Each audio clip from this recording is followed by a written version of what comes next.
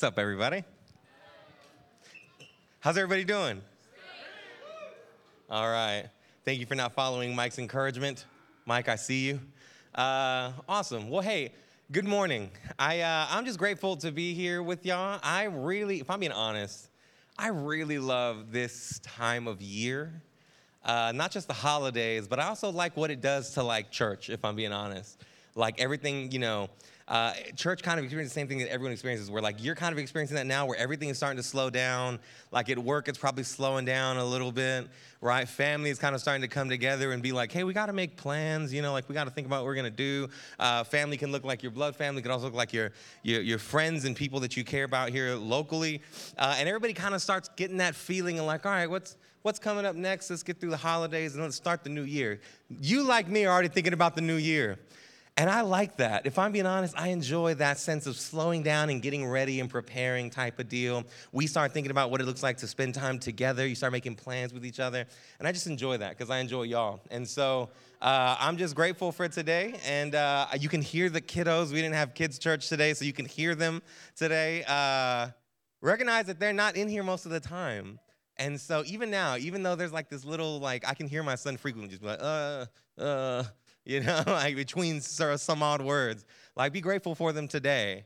They're going to be in here with us for the next little bit. But I don't know why I want to go on a little diatribe. I just like it. I just like this season so much. I like that we're in here hanging out, and I love y'all. So, all right. Rant done. So, my name's Josh. All you know me if you're going to watch online later, and I serve as the lead pastor here. What we're going to do is we're going to go into a time of worship through getting into the Word. And so what that means, we're going to open the Bible. We're going to explore it. Last week, we finished up a sermon series entitled Ezra Out of Exile, where we just thought about the book of Ezra. Now, today, for those of you that don't know exactly, today is the first day of not this sermon series, but Advent. Oh, snap, let's go. You people know about church. All right, so today's the first day of Advent, where we're focusing on really the Christmas season and what it means to kind of focus on what that coming of Christ means and what it means that for us to anticipate him and to really rejoice at his arrival. And along coinciding with that time of Advent, we're starting a new sermon series entitled A Weary World Rejoices. I was told the other day that every once in a while I say wary instead of weary. And so I don't want you to read a concerned and suspicious world rejoices. I want you to read a tired and kind of needy world rejoices. And so a weary World Rejoices is the title of our new sermon that we're starting today. We're going to focus on a couple of things. And really the big deal is what I want you to grasp today is that we're going to start focusing on what's called the meta-narrative of Scripture concerning someone called the Messiah. Everyone say meta-narrative. Now, what that is, I don't have one of those little definitions up here for you today, but what that is trying to think about the story that's above all the little stories in the Bible, right? All the little stories in the Bible, and that can be as small as a book or as small as an instance. But the thing is, in the Bible, we believe at this church, right, that the Bible comes together to put together an entire story that focuses on one person. That person is Jesus. And so every little bit that we read and progress through the Bible is adding into a bigger story that's telling us about what Jesus is going to do for his creation. And really the story of the Bible is a story that really kind of is alongside the story of this Messiah, this one who's going to come and make things right. And that's a big part of not big part, that's the only reason we celebrate Christmas. The idea that in the midst of a hurting and broken world, a weary world, right, that there is this Messiah that comes to say, I'm going to make things right. And we want to explore that specific story today. We want to explore that specific story over the course of the next 4 weeks. Why? Because it's a story that ties us together. It's a story that ties us to God. It's the story that brings us life. It's a story that when we plug into makes sense of all the other stories that we're going through, not Genesis, Exodus, Leviticus, and Samuel and Jeremiah and Matthew, but the instances of our lives, right? The moments of pain, the moments of struggle, the moments of triumph when we begin to understand this story of the Messiah that has come in order to bring life and renewal and redemption, it begins to make sense of all the other stories that are going on in our lives once we understand this story of God redeeming and rescuing his people. And what's fun is that we can actually pick this up and understand the context for this a little bit by picking up where we left off in Ezra. Y'all remember the last 2 chapters of Ezra? What are they? Well, y'all weren't listening. All right, so the last 2 chapters of Ezra are Ezra 9 and 10. We covered them last week. And in Ezra 9, last week, we talked about the fact that there was this pattern of repentance that was in Ezra.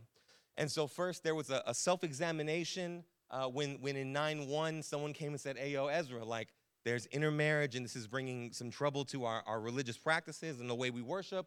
And then from there, we took a look at how Ezra confessed and how he understood the weight of sin. And during that confession, there's actually a really important line, and I didn't mention it last week, but I did allude to the fact that we were going to pick it up this week. And it's a line that brings a lot of clarity to what we're going to talk about now. It's in Ezra 9. I'm going to read it from up there, actually, because in Ezra 9, I think it's verse 8, Ezra says, but now, for a brief moment, grace has come from the Lord our God to preserve a remnant for us and give us a stake in his holy place, even in our slavery. God has given us a little relief and light to our eyes. Though we are slaves, our God has not abandoned us in our slavery.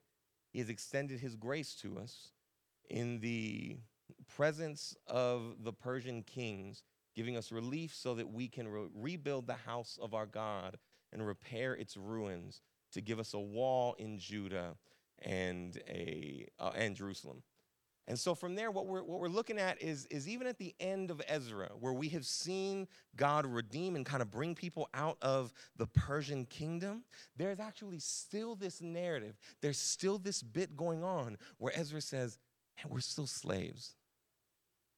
We're still slaves.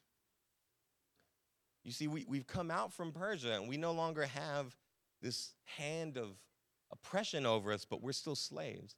We're still not an autonomous people, to be fair. We don't have our own kingdom and our own government. And the thing is that this is really a theme that is deeply tied to the entirety of the Bible. This idea that despite the fact that people can have freedom, they can still somehow be slaves. That despite the fact that people can feel free, they can feel like they've been brought out, they can still be slaves. This idea actually keeps running through the rest of the Old Testament, runs through the beginning of the New Testament, and even though the Israelites experience senses of freedom in one way or the other, the intertestamental period, if you want to read some things that aren't in the Bible but are Bible adjacent, and you want to read 1st and 2nd Maccabees, that's in something called the Apocrypha. For those of us that have any experience with Catholicism, you know exactly what the Apocrypha is. If you don't, they're not evil writings or anything. They're actually just books that the Protestant church doesn't believe are inspired by the Holy Spirit, yet they're really helpful, because 1st and 2nd Maccabees tells the story of even in the middle between the Persian captivity and the upcoming Roman conquest, there's this time where the Israelites do feel free, and they feel like they have this space to be who they are. Yet there is still this narrative running through that there's some form of oppression. There's some form of need for something more. There's a freedom that's lacking, a joy that's lacking, a purpose that's lacking. And the thing is, friends, this doesn't actually start in the exile. This starts somewhere far before the exile, at the very beginning of the story. Because it doesn't start in the exile when they start talking about the Messiah. This idea of someone who's going to come and provide rescue and provide redemption starts at the very beginning of the book. When we think about where the Messiah comes in and how the scriptures are building out this story, the first thing we think about is the fact that there is a promise of a Messiah, even at the beginning of the book. The beginning of the story already creates this promise of the Messiah. And that's what we're going to start with today. Right, that before there's really any of these moments of exile, any of these moments of quote-unquote slavery, any of these moments where things are starting to fall apart, there's at the very beginning of the story, beginning of this meta-narrative, beginning of the story that will make sense of all the little stories, there's a promise of a Messiah that's going to come and bring renewal and bring redemption and make sense of everything. Okay, we start actually in Genesis. right, in Genesis, where, as we just read, there is a curse after a lot of beautiful things have happened. Now, those of you that are in church, you know this story. I'm not going to rehash the whole story, but I am going to try to summarize it. Right, there is a moment in the beginning where Adam and Eve are created. Everything is beautiful. Everything's perfect, right? And then from there, a serpent comes in. The serpent is tempting. The serpent tempts Eve to eat fruit that God had said, hey, this is the one fruit in this garden that you can't have, right? This is the one fruit. Everything else in this whole garden you can have, but the tree, the fruit from this one tree, I don't want you to have that. Now, here's the thing. Some of us are thinking like, this is crazy. Right? However, I want you to keep in mind that some of these stories in the Bible, they can be taken literally, and they don't have to be taken literally. They speak on poetic levels regardless if you read them literally or if you don't. And in this instance, the idea of this tree represents a specific thing. Whether it's a literal tree or not is not the point of Genesis. The idea that this will be a means by which people learn what good and evil is the point. Graham Goldsworthy, I should have actually brought up the quote, but I always can't. I can never find the book. It's lost in my sea of books somewhere at my house. But a man named Graham Goldsworthy, who is an incredible theologian, describes the tree of the knowledge of good and evil as a means by which the people are going to learn good and evil one way or the other. They're either going to submit to good and learn to resist evil, or they're going to submit to evil and learn what it means to oppose good. One of the two is going to happen as they approach this tree. But that's the idea that Genesis is getting at. That there's this tree, and by this tree, there's going to be a lesson learned about what evil is and what good is. And unfortunately, if you know the story of Genesis, you know that they choose the latter. They choose to submit to evil and then, therefore, to oppose good. And from there, there's this moment where God in the garden says, where's Adam? And Adam's like, hey, what's up? And then God's like, why'd you hide? And why couldn't I find you? And he's like, well, I was a little concerned because I'm naked. And then God was like, who told you were naked? Right? This whole weird interaction has a lot in it that we're not going to get to cover, but I want you to track with me for just a moment here. All this leads to a response from God, right, that is fitting to the sinful actions of the people that really disrupts the beautiful design that God had placed into the world from the beginning. And so God creates this world, and each day he says, this is good, this is perfect, this is beautiful. Each day he designs every element and saying, man, this is going to be incredible. And then he creates humanity, and he's like, man, go and take dominion of the world. You're made in my image. Go and express how good I am by governing and ruling the world in a like way, in the way I would, and spread who I am through the world. And it creates this beautiful scene that when we go into Genesis 3, the story seems incredible. And when this fall takes place, what ends up happening after that, something called, right, the curses of the fall, right, it starts to create a world that I think you and I should be more familiar with. So when God finally comes to this moment and there's like, oh, we messed up, there are these curses that take place. And this is where we had our reading today. And these curses, I try to summarize them here for you, but the three characters involved are Adam, Eve, and the serpent. And then from there, there's these curses that are handed to each one of them. For Adam, there's this reality that the ground is cursed because of him.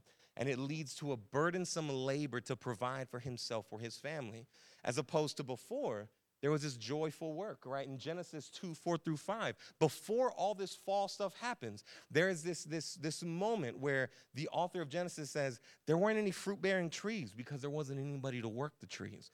Because before all the fall stuff takes place, there's still this expectation that a part of humanity's function is to work, is to cultivate and build the world around it. And so rather than this beautiful idea of working and cultivating, now there's this labor to provide. Right, there's this burden, and really that purpose to cultivate is now replaced with a painful sense of provision. This idea that, man, it's going to hurt. The ground, it literally says in Genesis 3, is going to respond to your labor by producing thicket and thorns. And when you eat bread, it will be by the sweat of your brow now, not by anything else. Right, so there's already this curse taking place where the purpose that God had given to humanity in building up the world and taking dominion over it, in cultivating it, in seeing it built up around them, in this curse now is starting to deteriorate. It's starting to reverse in some way. And then all of a sudden we get to Eve now. And the curse that comes down on Eve as a result is that childbirth pain will be increased, but so will a longing for the husband. And so these two kind of like parallel ideas of a longing for the husband that leads to childbirth, they're now both increased. And this husband will assume more leadership in the absence of God's unique presence in the world. And so I one time had a seminary professor in this really great way talking about the idea of hierarchy in the Bible. Meaning like within relationships, within the idea of the Trinity. That's kind of nerdy, but he gave this great observation here where he says hierarchy was never an intention, it was a result. Hierarchy was never an intention, it was a result.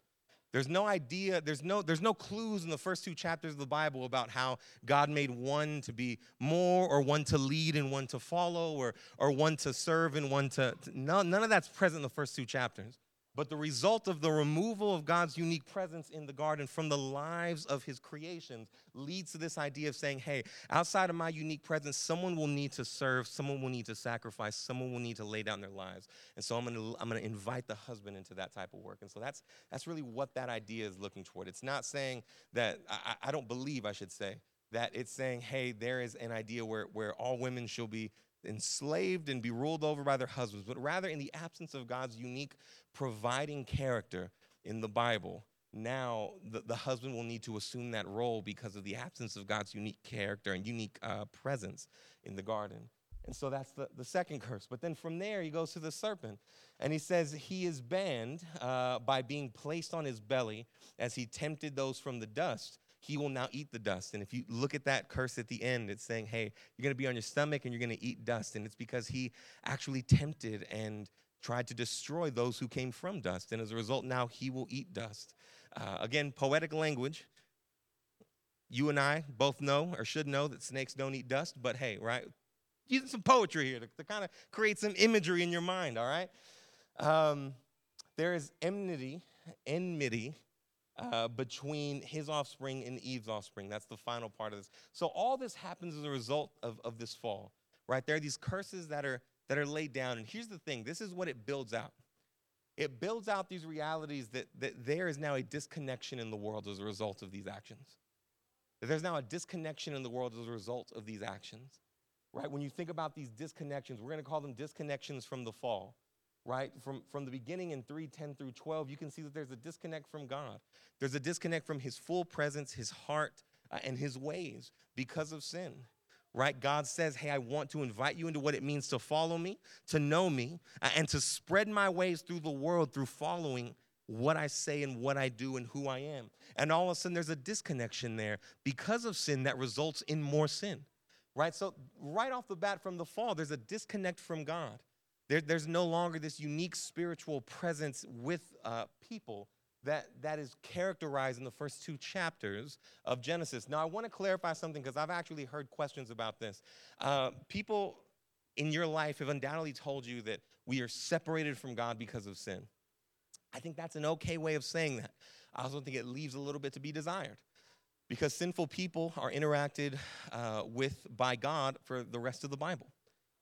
Like in the very next chapters, there's like, hey, here's Eve's children, and sure enough, God's interacting with them. And so if we're separated from God because of sin, man, it seems like there's a lot of instances where God interacts with people right after that. And it seems to be a character where it's more like God is just coming in and interacting with sinful people, even though he's supposed to be separated from them. And so I don't think that there's necessarily this literal separation where God was like some figure like me and he was walking around with Adam and Eve. The Bible says God is spirit. And as a result, the presence of God in Genesis 1 and 2 was likewise spiritual. And so when we think about a spiritual presence of God, there is a unique connection with God to be reconciled with God that's present in Genesis 1 and 2 that as a result of the fall is no longer the case. It's no longer the case. There's a disconnect from his heart. There's a disconnect from his presence. There's a disconnect from his ways. This is evident in the very moment when Adam, naked, comes to God and says, I was embarrassed because I thought you would judge me and I thought you would come down hard on me because I'm naked, right? Just in that moment, you see that there's a disconnect from the heart of God on Adam's part, just in the sheer moment that he says, I want to hide from him. right? So we're disconnected from God in this unique, spiritual, but powerful way that seems to make us forget who he is, forget his character, forget how much he loves us, forget how much he cares, forget what he's willing to do in order to restore us, and then we suddenly run and hide from him. And this hiding, this running from him, is the base by which now the rest of the sinful result comes. Because from being disconnected from God, we now realize that we're disconnected from others. You see that in Genesis 3:12, 15, and 16. When God says, hey, where you at, Adam? Adam's like, I was kind of hiding from you, my bad. And then he was like, who told you were naked? And he's like, you see, what happened was the woman that you gave me, right, that woman's the one that gave me the fruit. And so automatically Adam starts to turn the responsibility not on himself, but onto God and onto Eve and saying, you made her and you gave her to me. So now that means it's your bad that she tempted me. And then he moves on to Eve and says, hey, who told you to eat the fruit? And she's like, man, the snake that you made, again, I ain't going to say that it was me or the snake, but I think, in so facto, you made all of us. So, it must be your bad. So she's looking at God, right? He's looking at God. They're looking at each other and saying, I don't feel comfortable around you anymore. I'm going to hide from you. You're going to hide from me because we think that we're naked and that brings shame. And all of a sudden, right, there is this disconnect relationally. We have a disconnect with others. And friends, you've seen this. The reality of sin is so pervasive in the area of relationships. And it should be one of the ones that is most vivid because it's one of the areas that sin comes in and does the most destruction.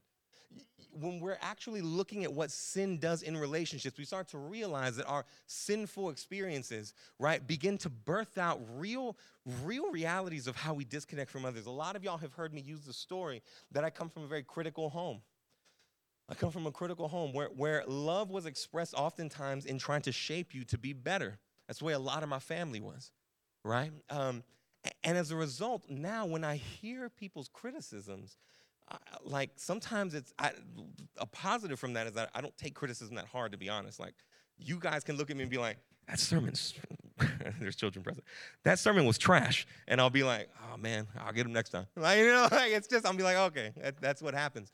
But at the same time, what ends up happening is that there's also very subtle things that happen that tend to influence me. As an example that I always use in our small group, my wife, none of us like doing dishes. If you like doing dishes, God bless you. Not me and mine, I'll say that much. And so we got dishes mounted up in the sink, and my wife comes over, looks at said dishes, and just says,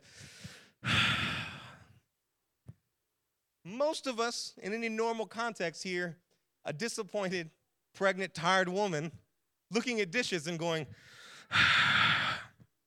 not me. Not me, because of all my sinful experiences, I hear, Josh isn't good enough. Josh doesn't do enough. Josh needs to do more. Josh isn't man enough. If Josh took care of this, I would never have to do it. Nothing she's thinking, nothing she's saying. But yet because of the sinful experiences I've had in my interactions with other people, right, I have a world of context that's coming and influencing me with my wife. Right? When we disconnect from others, it's not that we don't have relationships with them. It's that sin enters into the world of our relationships, and it starts to leave marks on you no matter who you are, no matter where you come from, and no matter what relationships you have. It starts to leave marks on you that begin to affect the rest of your life for the rest of your life. That's what being disconnected from others through sin looks like. And so there's disconnection from God, but that leads to a disconnection from others because of how sin begins to seep in and impact our lives with those around us. But then there's also disconnect from ourselves, right? We're disconnected from ourselves, from our purpose and our identity, and we start to seek those things outside of God due to disconnecting from God. And so because we no longer have an identity of what it means to be loved by God, what it means to be cared for by God, what it means to be affirmed by God, to know that I can walk around and be like, yo, I'm good because I'm walking from grace, not toward grace, right? That we talked about this last week. And if you haven't listened to that sermon, I encourage you to go back and listen to it. Right? Because we're not equipped with this idea, we start to pursue identity, we start to pursue purpose in all these other ways, right? And then we're disconnected from nature. You see that in the very words that Adam was supposed to cultivate and to build up the world around him, but now the world is responding back. Nature is responding back with producing thicket and producing thorns and coming back and saying, no. And the thing is, friends, a lot of us in this area right here, Man, you know this struggle because you know what it is to look around you, to work 40 hours a week, to work 50 hours a week, to work 60 hours a week, to take 18 hours of classes, to take 6 hours of classes, to take all the things that you can in the world and try to figure out what life is about, all to end up at the end of it going, there's got to be something more. There has to be something more because everything I've been giving myself to seems to not be enough. We all know that feeling. Why? Because the very existence that we have, nature and creation itself, right? We're disconnected from it. While creation is looking at us going, God, we're looking at it and going, self. While creation is looking at us going, the scriptures talk about literally the skies display God's glory. In Romans 1, it says that, man, there's parts of nature that literally just talk about God's character and his characteristics. Meanwhile, we look at everything in the world and think, how can I gain from it? How can I build myself up from it?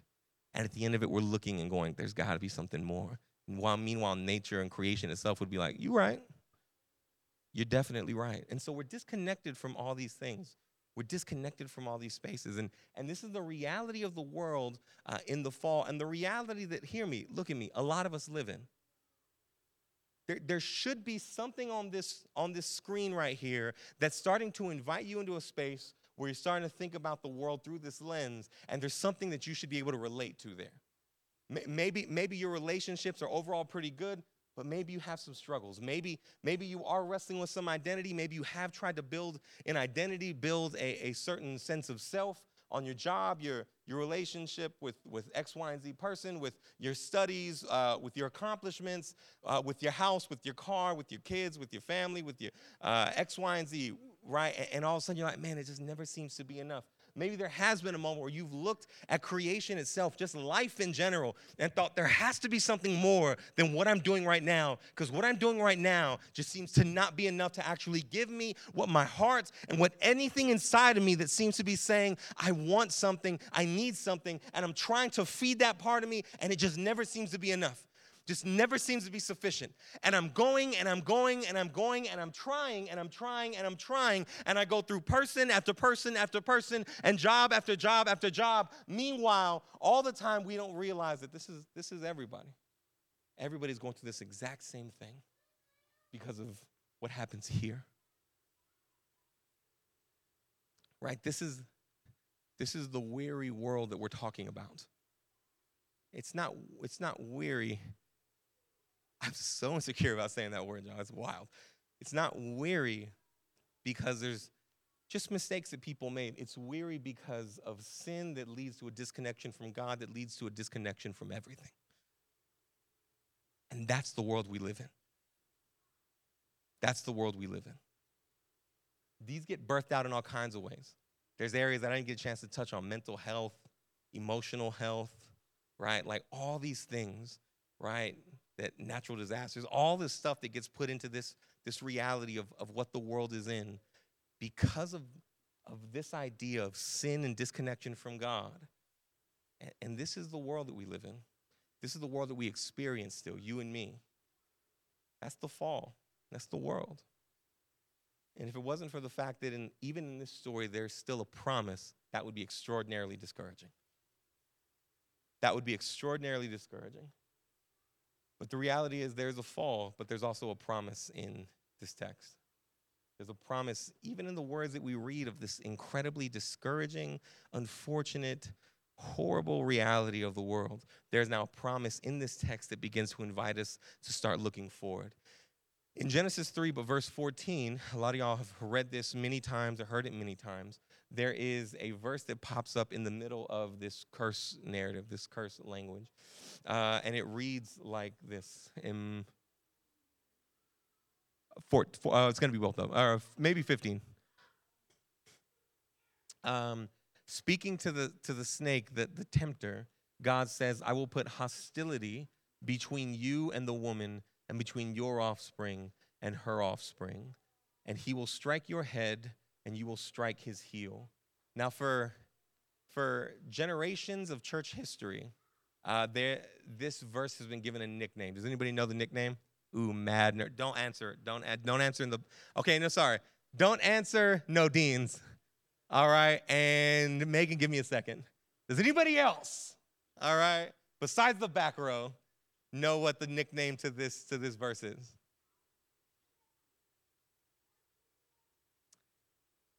All right, Megan, give it to me. The proto-evangelion, if you're gonna get mad technical and be a pronunciation person. And what that means is that it's almost like a pre-good news, like the first good news, right? This idea that even in the midst of darkness and in the midst of pain, there's this declaration that goes out, and like the first bit of good news that's going to give way to a whole world of good news in the future, there is an initial declaration that something good is coming. That there will be enmity between the serpent, the tempter, between sin and this offspring of the woman's. This one who's going to come and who's going to crush this serpent and going to crush temptation and going to actually bring healing to those who are hurting and is going to do away with sin from the very beginning when it feels like exile has already taken place, despite the fact that in the story there's no countries. And when it feels like slavery is already here, despite the fact that there are no masters. When it seems like everyone is cast out from the very beginning of the story, there is already this narrative of someone who's going to come and rescue, someone who's going to come and redeem. Someone who's going to come and make things right. And so every bit of the story after this starts to build toward this idea. Every single step of the story along the way begins to build toward the idea of the offspring that's eventually going to crush this serpent that at the beginning caused chaos and is going to restore everything to be beautiful again. And so all of a sudden, with every child, there comes this sense of anticipation. And then we have all these moments where we see these charismatic characters rise up from the ashes. We have Moses and Abraham and David and Solomon and all these individuals, and everyone begins to build hope, thinking, is this that person? Is this the person that's going to come and crush the one who's cast us out and bring us all back? And there's this fever pitch in the entire story that if you haven't picked up on it, and if you're not reading the Bible this way, so many things don't make sense. I got a little too excited. So many things don't make sense. So many things start to miss. Why, when they start to say, can we have a king? It's so important. When they elect Saul, right? When David comes and he brings back, right, the Ark of the Covenant into Jerusalem, that story in 2 Samuel, why everyone's such at a fever pitch and so excited. Why when Solomon builds a temple, there's so much excitement. Why when the people now rise up in Ezra and say, we're going to go back to the ways of God, there is this fever pitch going, hey, something's happening. Maybe the someone that was offered here is going to be the people of God in Ezra. Maybe in Genesis it's Abraham. Maybe in Exodus it's Moses, right? Maybe it's Joshua after the time in the wilderness. Who's it going to be? Something's going to happen though, and all of the pressure and all of the hurt and all of the pain and all the things that have nestled on the world, on this weary world, are going to be fixed. They're going to be redeemed. And it starts in a simple declaration, a simple promise at the beginning of the story. And that's why there is this deep sense of disappointment, right? Every time Abraham offers his wife to a king, every time Moses doesn't have enough faith, when David cheats on his wife, when Solomon becomes a follower of other religions and other faith practices, right? Every step of the way, when the anticipation mounts, there's a deep disappointment realizing that's not the one. Until one day, there's murmurs in the countryside of Judah. Right? 3 wise men have visited the king, the Roman governor of the area, and they say, hey, we're following the star to come greet the king of the Jews. I am the king of the Jews. No, like the real king of the Jews. What? And there's all of a sudden some wild man with wild hair in the wilderness going, there's one coming after me whose sandals I'm not worthy to tie. And there's shepherds walking around going, man, there was a night a while back. Y'all should have seen it. The sky lit up like crazy. And all these kind of angelic figures started singing glory to God in the highest. And all of a sudden, a few years later, they start to get stories about how someone is starting to do these wild things. And they're starting to bring healing to people, and they're starting to reverse things. They're starting to make people see again. They're starting to bring joy and love to people. They're forgiving people in ways that only God himself seems to be able to forgive people. And all the while, they're saying, who is this? To the point that John the Baptist himself sends his messengers to say, ask that guy, are you the one? Are you the Messiah?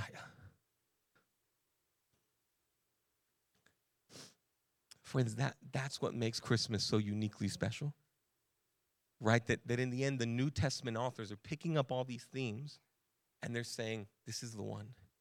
To the point that even language like in 1 Corinthians 15, right? In 1 Corinthians 15, where it says, for he, Jesus, must reign until he puts all his enemies under his feet, right? Where all of a sudden the New Testament authors are picking up and going, you remember that? You remember when the offspring he'll strike the head? Everything's going to be placed under Jesus' feet. Right? That when the world that knew this story, that knew the story we were living in, that knew the meta-narrative, right, began to understand and put together this Jesus is the one who's promised, right, they begin to erupt. It's almost like they figured out that the one who they'd been waiting for was finally here, and they were willing to die for it, which 11 out of the 12 of them did, of the followers of Jesus. Why? Because they understood a fundamental, beautiful, and powerful truth, right? It's going to be the next slide, Misty, that every burden, disconnection due to sin is caused, reconciliation through Christ is going to heal. That every one of those things that was brought disconnection as a result of sin, as a result of the fall, this Jesus is going to restore. Can you put back up that disconnection chart? That any disconnection from God's presence in Jesus is going to be restored. That his heart and his ways are going to be shown to us through the heart and care of Jesus. And that when we think, how much does God love us? Romans is going to tell us, if you ever want to know how much God loves you in this, that while you were sinners, Christ died for you. Go look at the man on the tree, that in being united with others now through Jesus, he's going to say, hey, in me, you're now brother and sister. You're no longer friend and friend, enemy and enemy. You're brother and your sister. It's so powerful that even in the Gospels, there's these moments where people with two completely different philosophies in life, right, would be seated and listed in the same text. And people that would see the Roman government as something that should be partnered with and treasured, and people that would see the Roman government as people that should be hated and despised, would now be one and together in Jesus. There's this reconciliation that takes place that says, look, we have differences and we will probably persist to have differences, but the differences that we have no longer define us, because what defines us is this person and what he's done and his ways and his heart. Right? All of a sudden, your disconnection from yourself, that in Jesus, we are affirmed that Christ loves us through the work of Jesus on the cross, dying for our sins and resurrecting for our identity. And so we're restored to ourselves, what we're called to in Jesus. You even think about texts like Colossians, right? And where all of a sudden now, people that are in essence slaves, but workers in households as well, are no longer called to work as people pleasers, but now we're called, who remembers it? To work as unto God. All these years later, centuries later, working for ourselves and trying to build up, and now the purpose that we have always longed for is restored to us, that we would work as unto God to bring glory to him. And then from nature, that inevitably, right, the more that's out there is in fact God himself. Right? That Romans says that those who are apart from God, that are outside of Christ, the mind is darkened and the heart is hardened to the point that they can't see a tree and think how beautiful God is. And then he goes on to talk about the fact that, but those that are in Christ, right, those that are in Christ, and there's like a new heart that's given to them. Their mind is now clear, so that when we see the grandeur of nature, it can do a little spark and go, that's how beautiful God is. That's like seeing the splendor and beauty of God in that tree. Right? All of a sudden now we have this one who's come. This one that the story promised and that the story's been building up to. And he's going to be the one that takes the disconnection from the fall, and he's going to be the one that reverses it. Let me tell you something, friend. As a loving, caring pastor, some of those things are going to happen right away. I've told you all the story. your boy was out here partaking in herbal remedies, we'll say, of the narcotic variety, probably 6-7 times a day. I was smoking a lot of bud. That's what that means. I came to faith when I was 19 years old, and when I got up off my knees from praying, and about 40 minutes of snot bubble crying, I just didn't have any desire to do it anymore. And all my boys were like, "What's going on with this guy? This is the weirdest thing." All right, I told y'all that in our circle that night of friendship, all you heard was the bubble sound effect coming from a certain piece of equipment people use to partake in such drugs. Because they were all like, "What is going on with Josh?" Because I was like, "Dog, I think I'm a Christian. Some of those things are going to happen right away. But you know what? Some of them are going to take till eternity comes. And Jesus comes back. But the promise of the resurrection is that the one we've been waiting for is the one that's here, the one that's alive today, and the one who's going to bring healing to every burden that the fall creates. Right? That promise is what they were hanging on to from the very beginning of the story, and that's the one that people began to celebrate when they heard that Jesus was here. And that's the one we, in this season of Advent, start to come together to celebrate together now. That the promised one who sees the depths of our hurt and our pain, who sees the depths of what the fall has caused, who sees everything that's going on, has responded by saying, "I'll enter into that story, and I will make things right. I will bring healing. I will bring restoration. I'll bring all the things that creation is longing for. I'll bring healing to the weary world." And that's why we sing, "The weary world rejoices, friend." From the very beginning, there's been a promise that there would be one who's going to make things right. And on that night, silent night, quote unquote, right, we rejoiced because that one had come. During this season, I want your heart to be stirred toward Jesus. I want your heart to be stirred toward the reality that this story is not one that started when you got into it, but it's one that God had you in mind for at the very beginning of the story of humanity. And even now, he has plans to continue to work through you and in the world in order to bring redemption, in order to bring beauty. Our job in that is going to be multifold.